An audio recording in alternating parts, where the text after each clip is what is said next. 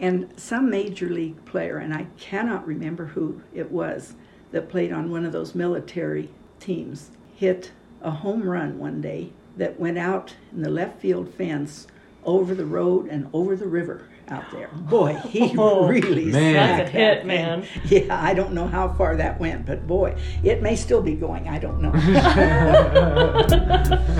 Put it into orbit. Huh? Yeah, put it into orbit.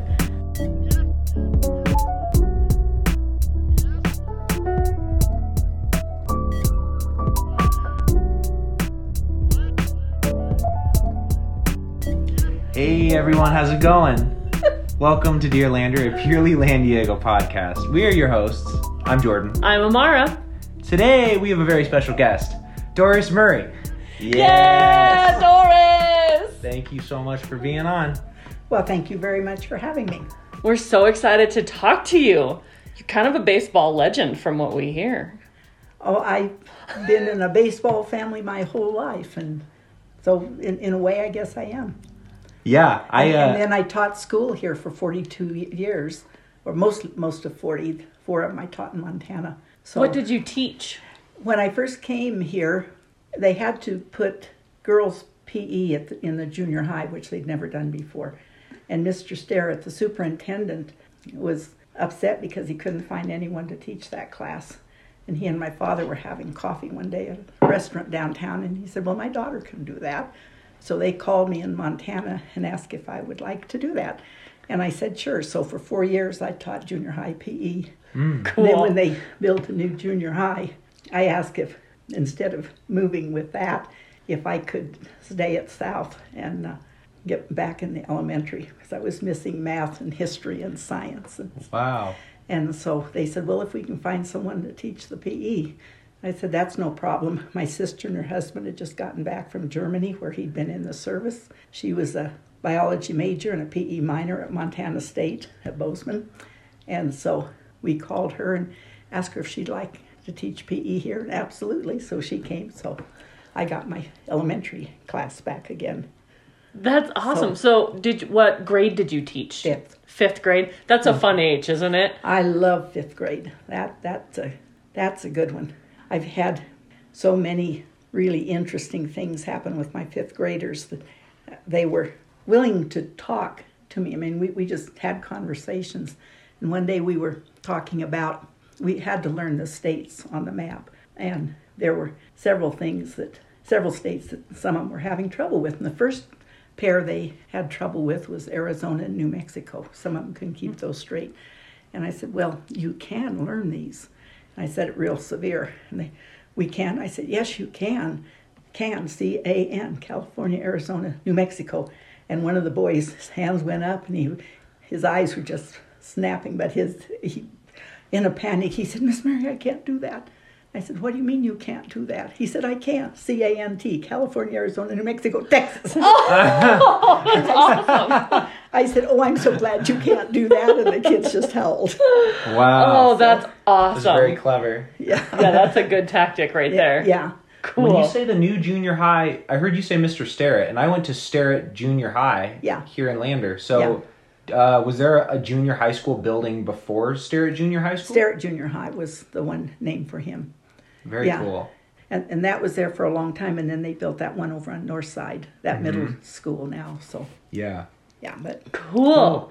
So are you from Montana originally? no, my folks were both raised in Montana, Coffee Creek. Not exactly a well-known town, but they after they were married, it was during the Depression, and he ended up going to Southern California to find work during the Depression. For 3 years, they stayed in Oregon. And I was born in Oregon, but when I was about 3, we moved to California, and I was there until I graduated from college. So very cool. That's cool. Los Angeles. And I didn't leave anything in Los Angeles that I have to go back for. Did you see LA grow a lot? Oh, absolutely. Yeah. Absolutely. What kind of growth did you see? Well, one of the fun things, Disneyland, every time they open a new section, we all hit that to check that out. Cool. In the highways, the interstate and the highways, every time a new section opened, I think everybody in Los Angeles drove to one end of it and then drove the other just so they could drive that far without having to stop. So we saw them building a lot of these highways down there. And now I look at TV shows where they have overhead pictures down on that, and I think, oh my goodness, highways going every which way. So yeah. I was just there in June, and the traffic in Los Angeles it's insane. It is insane. Yeah. So I guess for all of our listeners, I used to mow lawns with the Fouts brothers, Jared and Travis Fouts, and I love them, and I can't wait to have them on the show. And they said, yeah, we'll do that. But you should talk to Doris first, and Doris has like some amazing stories as it pertains to baseball. They both love baseball, and they live by baseball, especially on the weekends in the summer. They said, but Doris understands and has like some amazing stories, the history of Inlander, as well as like with the Brooklyn Dodgers, like you were just showing us, and we're so excited to hear about everything you have to offer. Well, a lot of good memories, and since I talked to you the other day, I've been thinking about that. When we first moved up here, they had a league, and it was just town leagues. It was Worland and Powell and Lovell and Grable and Thermopolis and Lander were the teams that played. And the ballpark was way different than it is now. Wooden bleachers. The dugouts were literally dugouts. They just barely were above the surface. Mm-hmm. So they could have bleachers actually behind them, which was kind of neat. There were no lights, so you couldn't play night ball. So the first year that my father was involved with the team, that was one of the things he did, was make sure we got lights out there. Not like they have now. They were just old wooden poles with lights, but it worked. We could have night baseball. And the town really loved their baseball team, and they backed it in so many ways. I'll tell you as we go along, but it was just amazing. There were a couple of men that didn't play but helped with the team. Stan Chambers was the general manager, and Bill Hayes was the business manager, and they took care of all the finances and things, when we had to make trips and stuff. So, and anyway, when we came in 56, my father's first game that he played was near the end of July, and he was a catcher. And the next year, they asked him if he would be manager. And he said he would, and he managed the team and immediately got the lights put in and started scheduling other teams rather than just those that they had been playing, like Warren Air Force Base, Lowry, all those military bases, which were all over and all had good teams. And a lot of them had major league players that had been drafted or had enlisted. And of course, if there was a team where they were stationed, they played on it. And a lot of them came to Lander. So that was kind of fun. And then a thing that was interesting, when my father was in California, we had a pitcher that was absolutely wonderful. His name was Bill Francis. And in fact, he, I think, twice signed contracts to play professional ball. Both times he had a family, and both times he felt like he wasn't being allowed to move on quick enough, and he dropped out and went back to his family. But when we moved up here, he still wanted to play for my father, so he brought his family up here. Wow. And lived That's here. so and cool. I think he got a job, I believe, as a custodian at one of the schools, I think is what he did. But he was wonderful. He had a pickoff play to first base that just blew people's mind. It was so smooth, and new umpires didn't know whether to call it a balk or not, because all the crowd for the other team yelled balk when he did that. But twice I saw him throw when a runner was on first, and the first baseman had the ball in his hand, and the runner was still standing there. He hadn't even realized it'd come over. I mean, no it way. was that good. Whoa. And what position was he? Oh, he was a pitcher. Okay. He was a pitcher. And he was wonderful, and he wanted to play for my dad again. So he was up here all the time. My father was here. But anyway, there's a great article in the June 6th, 1957 newspaper about my father, and he also had contact with some of the colleges down there in California. Some of those coaches used to send him some of their players. So they sent him up here. We had players up here from, Pepperdine and Long Beach State, and they would come up to play for Lander. No way. And there was announcements in the paper, our college kids are back, we need summer jobs for them. And the businesses in Lander would find jobs for them, which was very neat. And so we had some really good players that way. Wow. But That's anyway, so cool.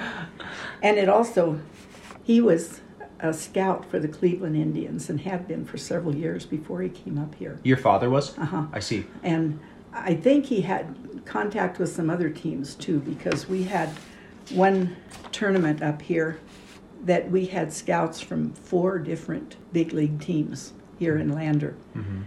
And it was wonderful. Everybody thought that was great. One of them was Carl Mays, and I don't know if you know Carl Mays or not. He had a real sad story. He was a Yankee pitcher back in the 20s, and any baseball history book you read about Carl Mays. He, in 1920, they were playing Cleveland, and he hit a batter with a pitch ball, and that batter died. It was the only major league player that's ever been killed by a pitch ball. Oh. Well, anyway, Carl Mays was up here as a scout 25 years later, and between games of a doubleheader, he'd come over to our house, and we got to visit with him. And he said that after that game, he was able to get to the hospital and talk to this Ray Chapman, this Cleveland infielder. And Chapman said, "This wasn't your fault." And that day, the way the game was played, the batters crowded the plate to bug the pitchers, and the pitchers threw at him to back him off. And so he said that this young man that died told him it wasn't his fault, which was kind of neat. But it was a sad story, but you find that in any baseball history book. Wow. About that. Wow. Anyway, we had lots of great games here, and one of our most interesting competitors was Worland, and the man that ran that was a man who had a team in Southern California that we had played, and we came up here, and lo and behold, he was already here. But it was really interesting. The Lowry Air Force Base, Ellsworth, all these military bases, and there were a bunch of them around. That tournament was really good with all those scouts from those major league teams. But one of the really interesting ones we were invited to a tournament in Colorado. They had Grand Junction, but they had Alpine, Texas, and their team, and I think it was Ogden, Utah, that they had, and they needed another team, and somebody had told them about this little town in Wyoming that had such a good team. Uh-huh. In fact, this article I found one time, it said the position of the Lander Pioneers as one of the top semi-pro baseball teams in the Rocky Mountain area was reaffirmed here last week when the Pioneers received and accepted an invitation to play in the annual Eagles Invitational Tournament at Grand Junction, Colorado. Wow. The Pioneers received the invitation to this weekend's action after officials of the tournament had been told by various service clubs and independent teams that the Lander Club was the best that they'd met this season. Lander's first game will be played against a powerful Provo, Utah, 9 Friday, August 16th. The other 2 teams in the 2-game elimination tournament were Alpine, Texas, and the host Grand Junction. Well, it was cut and dried that Alpine would win. They were a fantastic team. They had a lot of money. They could hire these fantastic players. Mm-hmm. So everyone agreed that they would win. When we got there, we found out the schedule had been changed and that we were going to play Alpine the first game in this double elimination tournament. Well, my father's plan for this tournament was to start every game with Bill Francis, this great pitcher we had, for just a few innings. Hope that we'd get some runs during those innings, and he would hold the other team probably without any, and then put in relief pitchers, and that was going to be his strategy. Well, when he found out that we were going to play Alpine that first game, he chucked all that out the window and decided to pitch Bill Francis that whole game, which was interesting. When we got to the 8th inning, we were behind 2-1. We got 2 runs in that inning to put us ahead 3-2. They put in a relief pitcher, Alpine did. And I cannot remember, and I've thought and thought, I don't know if we got the runs and they put in the relief pitcher or if they started him at the beginning of that 8th inning. But anyway, we got 2 runs. We held it and beat Alpine. Of course, we didn't do much the rest of the tournament because we'd blown our pitcher, but he couldn't pitch then for a couple of days. But Alpine didn't win either, so Grand Junction won their own tournament. I see. And so my father was completely happy. He did not like the idea of being considered, an underdog. Let's just get rid of them quick, in that first round. No. Okay, I have a question or two. Okay. This field that y'all were playing at, was it at City Park? It's the same one that's down there now. The same one, the same like Babe Ruth field. So you said the name of the team was Lander Pioneers. Mm-hmm. And then, did you mention Riverton had a team? I guess I was curious if people from Riverton were coming over here and playing. I don't believe that Riverton had a team at that time. I don't remember. It was the same field, but it was very different. Like I say, we put in the first lights. We had just old wooden bleachers. Those are all taken out now on these metal ones. The dugouts now are different. But no, it was that field. And some major league player, and I cannot remember who it was, that played on one of those military teams, hit a home run one day that went out in the left field fence over the road and over the river out there. Boy, he really That's a hit, man. Yeah, I don't know how far that went, but boy, it may still be going. I don't know. Put it into orbit, huh? Yeah, put it into orbit. Yeah, and many, many wonderful games there. Bud Blonder was named chairman of the baseball club at one time, and he was looking for jobs for the returning college students and other returning players. We had one player, Floyd Brock, that was from Georgia, and he knew one of the players here, and they got talking, and he was so impressed with what he was hearing about Lander, he literally moved his family from Georgia to Lander so he could play. I mean, it was a wonderful team. Yeah. Lander, man. Yeah, it was Lander. But anyway, we had Utah Power and Light. We played them one time. They called themselves the Kilowatt Kids. I thought that was kind of interesting. It's a great name. That's a really good name, actually. Yeah. We had some of the teams, the Havana Cuban Giants from the Negro League. Oh, wow. He had some of them come in. They did a lot of barnstorming type of games, and he had some of them come in and play. That was fun, some of those teams. The last tournament that I think was so interesting was Lethbridge, Canada. Had this tremendous tournament every year. I don't know how many teams were involved, but they only invited 4 teams from the United States. All the rest of them were Canadian teams. Mm-hmm. And Lander was one that was invited this year. And it was interesting because, first of all, the expenses of that, and again, they put ad in the paper that we needed $800 for food and lodging for the team, and asked for contributions from the town and got it. But the biggest problem was how to get them up there. And again, Lander came through. 5 pilots from Lander and 1 from Riverton, each owning their own plane, volunteered to fly the team up there and back for free, which they did. Whoa. Lander backed that team at that time. That is super cool. That's unreal. That's so cool that because just like hearing when I talked with Travis and he was telling me, just kind of relaying all the stories that you're talking about now, it's just wild to think about, and especially that something like that so special was in Lander in the 50s, for baseball. That's so cool to think about. Yeah, and that the community really backed it. Totally. It was like all in. That's a really cool thing. They were all in, absolutely. But then at the end, I think it was in 57, the company my father worked for sold their uranium company. And so he started being in and out of town, so he had to drop out of the baseball.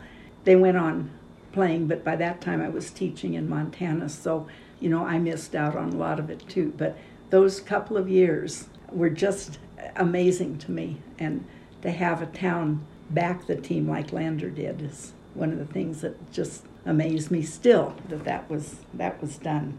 So Yeah. That's so cool. How long were the Lander Pioneers a team then? I don't know. They played evidently for quite a while, but see, I was in Montana, so Yeah.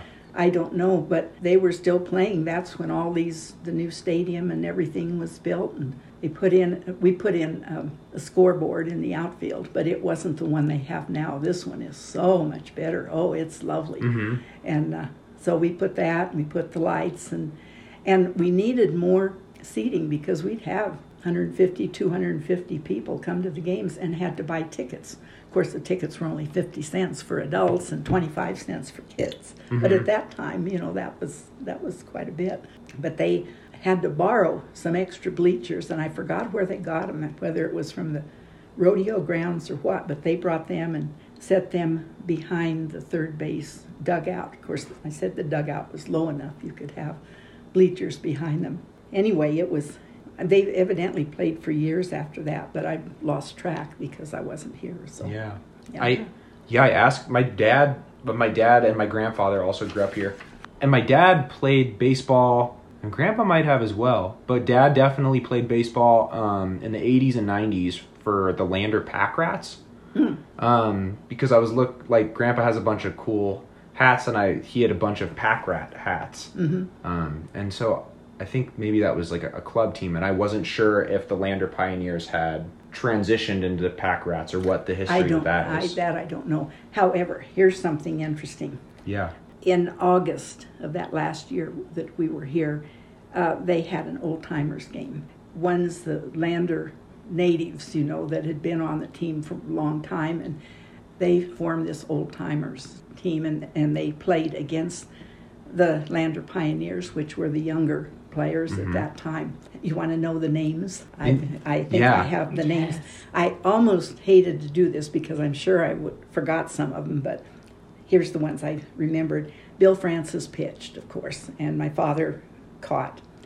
Joe Lanham, Jack King played on that. Alex McDougall, Ray Lewis, Chuck Welty, Bill Hanking, Dale Shoup, and Floyd Brock were some of them that I remember, and I think Gene Patch.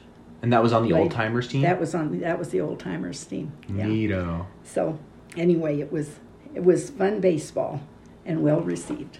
Yeah, it sounds like it. Can you tell us a little bit about your father's career in baseball and how that kind of followed him here? Because I'm gathering that there was a lot of people who loved him and wanted to just come and play with him. So can you tell us a little bit about his career? Well, like I say, he was born and raised in Montana. Then when he and my mother were married, it was during the Depression, and so they went first to Oregon for a few years, and that's where I was born, and then they went to Los Angeles looking for work, and he immediately found a team to play baseball, and very quickly became manager of these teams that he played on.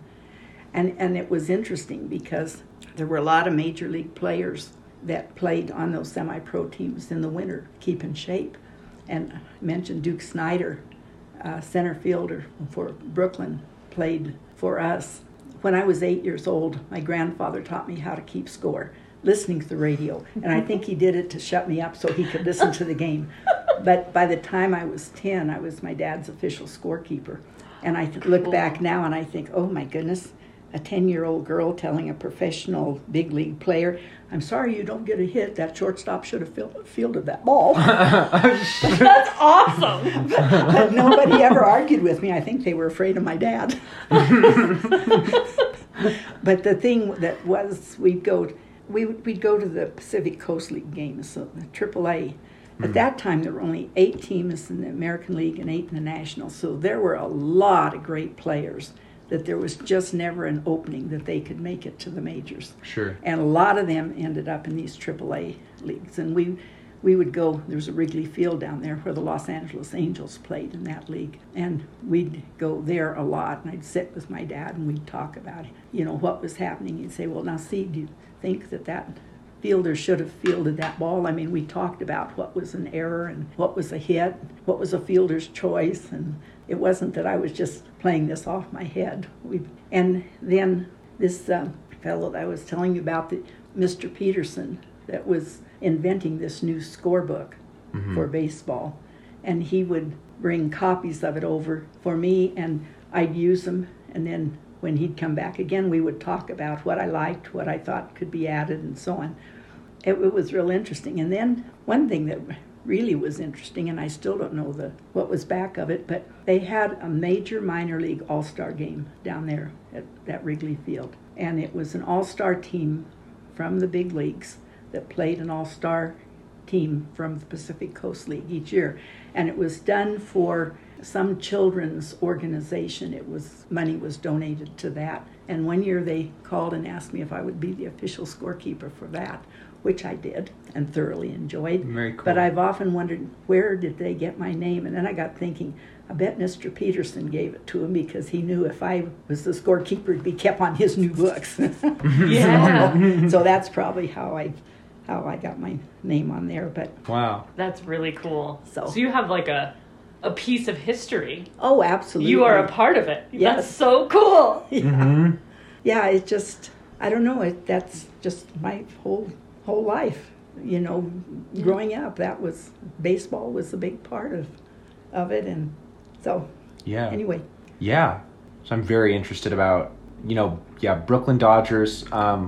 We walked in, and you have this photograph for all of our listeners here of the 55 Brooklyn Dodgers. Yes. And Jackie Robinson is in that photo. And so did you meet those guys, I didn't meet them, but we did get back to Ebbets Field once, and I did see one game back there. But the thing that's so interesting about this, they played the Yankees World Series after World Series, and this is the only one in all the years they were in Brooklyn that they finally beat the Yankees and won the World Series. So there's another interesting thing. Just a minute, let me show you. Oh, yeah. Yes. Back in the late 40s, New York had 3 teams, and each one of the teams had an all-star center fielder. All 3 of them are now in the Baseball Hall of Fame. The Yankees had Mickey Mantle and of course Duke Snider for the Dodgers, and the Giants had Willie Mays. And this baseball has those 3 autographs on it. Holy smokes. I don't know. I can't prove that it's legitimate, but it does make a good conversation starter. Yeah, it does. And that's cool. And to this day, you'll hear people talking about which of those 3 were the greatest center fielders, because they were all tremendous. So, That's so cool. I mean, it looks super legit to me. yeah. Like, Well, and I know that's so cool. that one of Duke Snider making that catch up on the wall is big.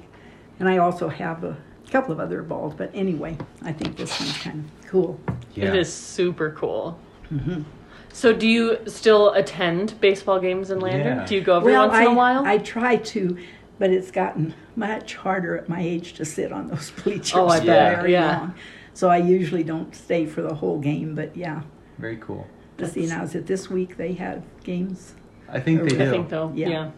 Yeah, starting at 6 o'clock, so I may go out and watch that for a while because it's fun to watch. Yeah. I feel like you should have been a coach. Oh, I think you could have done it. well, it was fun growing up. I mean, and one of my favorite things when I was just a little kid, one time my grandfather came over and he was so excited and he said, "We have to go to Wrigley Field." And we said, "Why?" And he said, "Because Satchel Paige is barnstorming and he's going to be there and pitch." Wow. And so we went to see him, and so I got to see Satchel Paige pitch. And are you familiar with him? I recognize the name. He was fantastic in the Negro League, and he was up in his 40s before they finally let him into the major leagues. Cleveland signed him. But I'm telling you, arms and legs flailed in every direction, and all of a sudden out of that mess would come a ball. I don't know how anybody ever hit him. Oh, that's so cool. And another one that we actually hit against, that tournament in Grand Junction, that pitcher that went in the 8th, pitched the 8th and 9th inning. Years later, name didn't mean anything to me then, but years later I was doing research in some old newspapers and I found an article about that, and that was Gaylord Perry. And he went on to a fantastic major league career and is now in the Hall of Fame. And the Lander team hit against him, but that gives you an idea of Alpine's quality of players. Yeah. That's so cool. So tell us about, besides baseball, what did you do in Lander since you've been here? Like, what do you like to do?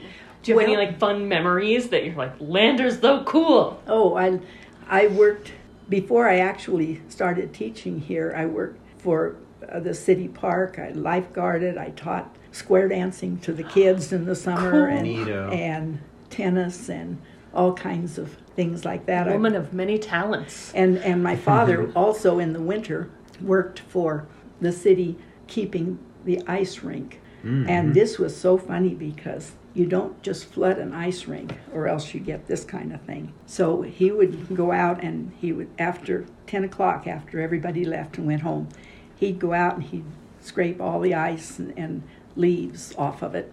And then my sister and I, when I was here, Christmas vacation stuff, we'd go out and every place there'd been a leaf, of course the sun heats the leaf and then there was a hole under it. And so we would pack snow in every hole in that ice rink. And then when we got that done, then he'd go out and spray just a small coat of water on it. Then he and my grandparents and my mother would play pinochle until that hardened. Then he'd go out and put another layer on it. And they did that until about 3 o'clock in the morning, all winter, to have good ice. I did that for a few years where I was, ice in the rink. It's pretty fun. Yeah. It's really cold when you're out there sometimes, but yeah. But also, my hobby is genealogy. And so I've helped people through the years that had ancestors in this region. I'd check the cemetery and then I'd get obituaries and marriage licenses and stuff for them. And when I finally retired in 99, for a couple of years, I taught genealogy classes for CWC. So That's cool. That was kind of fun. What got you interested in genealogy? When my grandmother passed away, when we invited him up here, he brought a box of old pictures. And I didn't know who any of them were, and I thought, oh, how sad, My mother said, well, I know who they are, because she said when she was a girl, she and her mother, on rainy days when they couldn't get out to do anything, would sit and go through those pictures and talk about who they were. So I made a chart of my parents and grandparents, and tried to get all those people, and it's addictive. Yeah. From then on, I was hooked. So, and I still, once in a while, help people. I had a fellow from, Alabama, call one time, and he said that just after he was born, his father, who was in the Air Force, his mother got a telegram from the Air Force saying he had been killed in a B-17 crash in Yellowstone Park. And his mother was mad at her husband because she hadn't wanted him to enlist in the first place, so she would never tell her son anything about him. So he wanted to know about that. And he called Yellowstone, and nobody up there then knew anything about it. And so he contacted the Air Force, and he didn't have enough information that they could help him. So he got my name someplace, and I was in Wyoming, and so was Yellowstone. So that was good enough. So he called me, and I have a book called Death, Danger, and Disaster. I think it's the name of it. And it's an account of hundreds and hundreds of the National Park Search and Rescue Team missions through the years, clear from the time they started back in the 1800s in Yellowstone. And I thought, well, if that plane went down in Yellowstone, they would have been called out for it. So I checked that book, and sure enough, it was. And the thing that was interesting, he had been in Air Force intelligence training in Southern California. He'd finished the training, was assigned to Lewistown, Montana, hitched a ride on a plane, and it was the wrong plane. It iced up going over Yellowstone and went down. But anyway, I contacted him, and actually I bought him a copy of that book and sent to him. Wow. And so then he contacted the Air Force, and with it, what it said in there, it gave the numbers and everything of that plane. And they could give him all kinds of stuff. But the thing that was interesting was I knew there was a 10-man crew in those B-17s, and this one said that 10 men died. But in this article, it said that one of the men managed to bail out and was rescued. And I thought, now this number-wise doesn't jibe. And so anyway, when he got this information from the Air Force, and his dad had hitched a ride on there, that was that extra person that was on that plane. Wait. Oh, whoa. Really? Yeah, so that's why 10 died and yet one survived, because there were 11 on it because of him. But that was, it's real fun to help people. That's Whoa. super cool. And that plane, the thing that's interesting, that plane, through the years, they plants and stuff just grew up and literally covered it. I was in the northern part of the park, I guess, and they just left it there. And no one had seen it for years. And then back in '88, they had terrible fires in Yellowstone.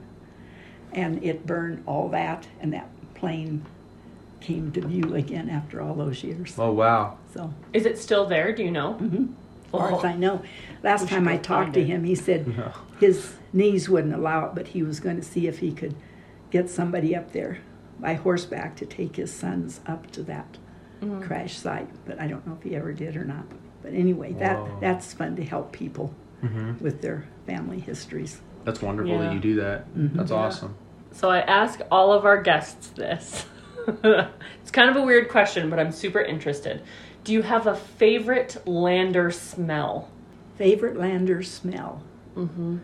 No, but I think that's my favorite smell, that I don't have one. Growing up, I'll tell you why. Growing up in Los Angeles, it was smog. Oh, and yeah. you constantly had that. It did not smell good. So the fact that the air is so pure here, Yeah. I would say is my favorite smell. Oh, that's great. I love that. That is great. What about a favorite lander, I guess, like feeling or sound or something that brings up like nostalgic, like I guess at the baseball field even. Oh, Do yeah. you ever catch or feel something that, brings back memories? Not that I can think of particularly. Mm-hmm. I just love everything about Lander. And I always have. Like I said, I moved up here right out of college and had to go to Montana for 4 years. And when I got here, I thought, man, I'm here. Yeah. So, What do you love about Lander? the fact that people in the stores and offices, everybody seems to know everybody. You walk into a business and, oh, hi, how are you? And they call you by name. And banks, every place, they seem to know their customers. And that is so different than in big cities. And so, I don't know, I just like the whole atmosphere of Lander. Yeah. Is there a restaurant that is no longer here that was one of your favorites? I went to, what was Janice Suter's? She had one down on the corner. I don't remember which corner it was. But it was real interesting because they had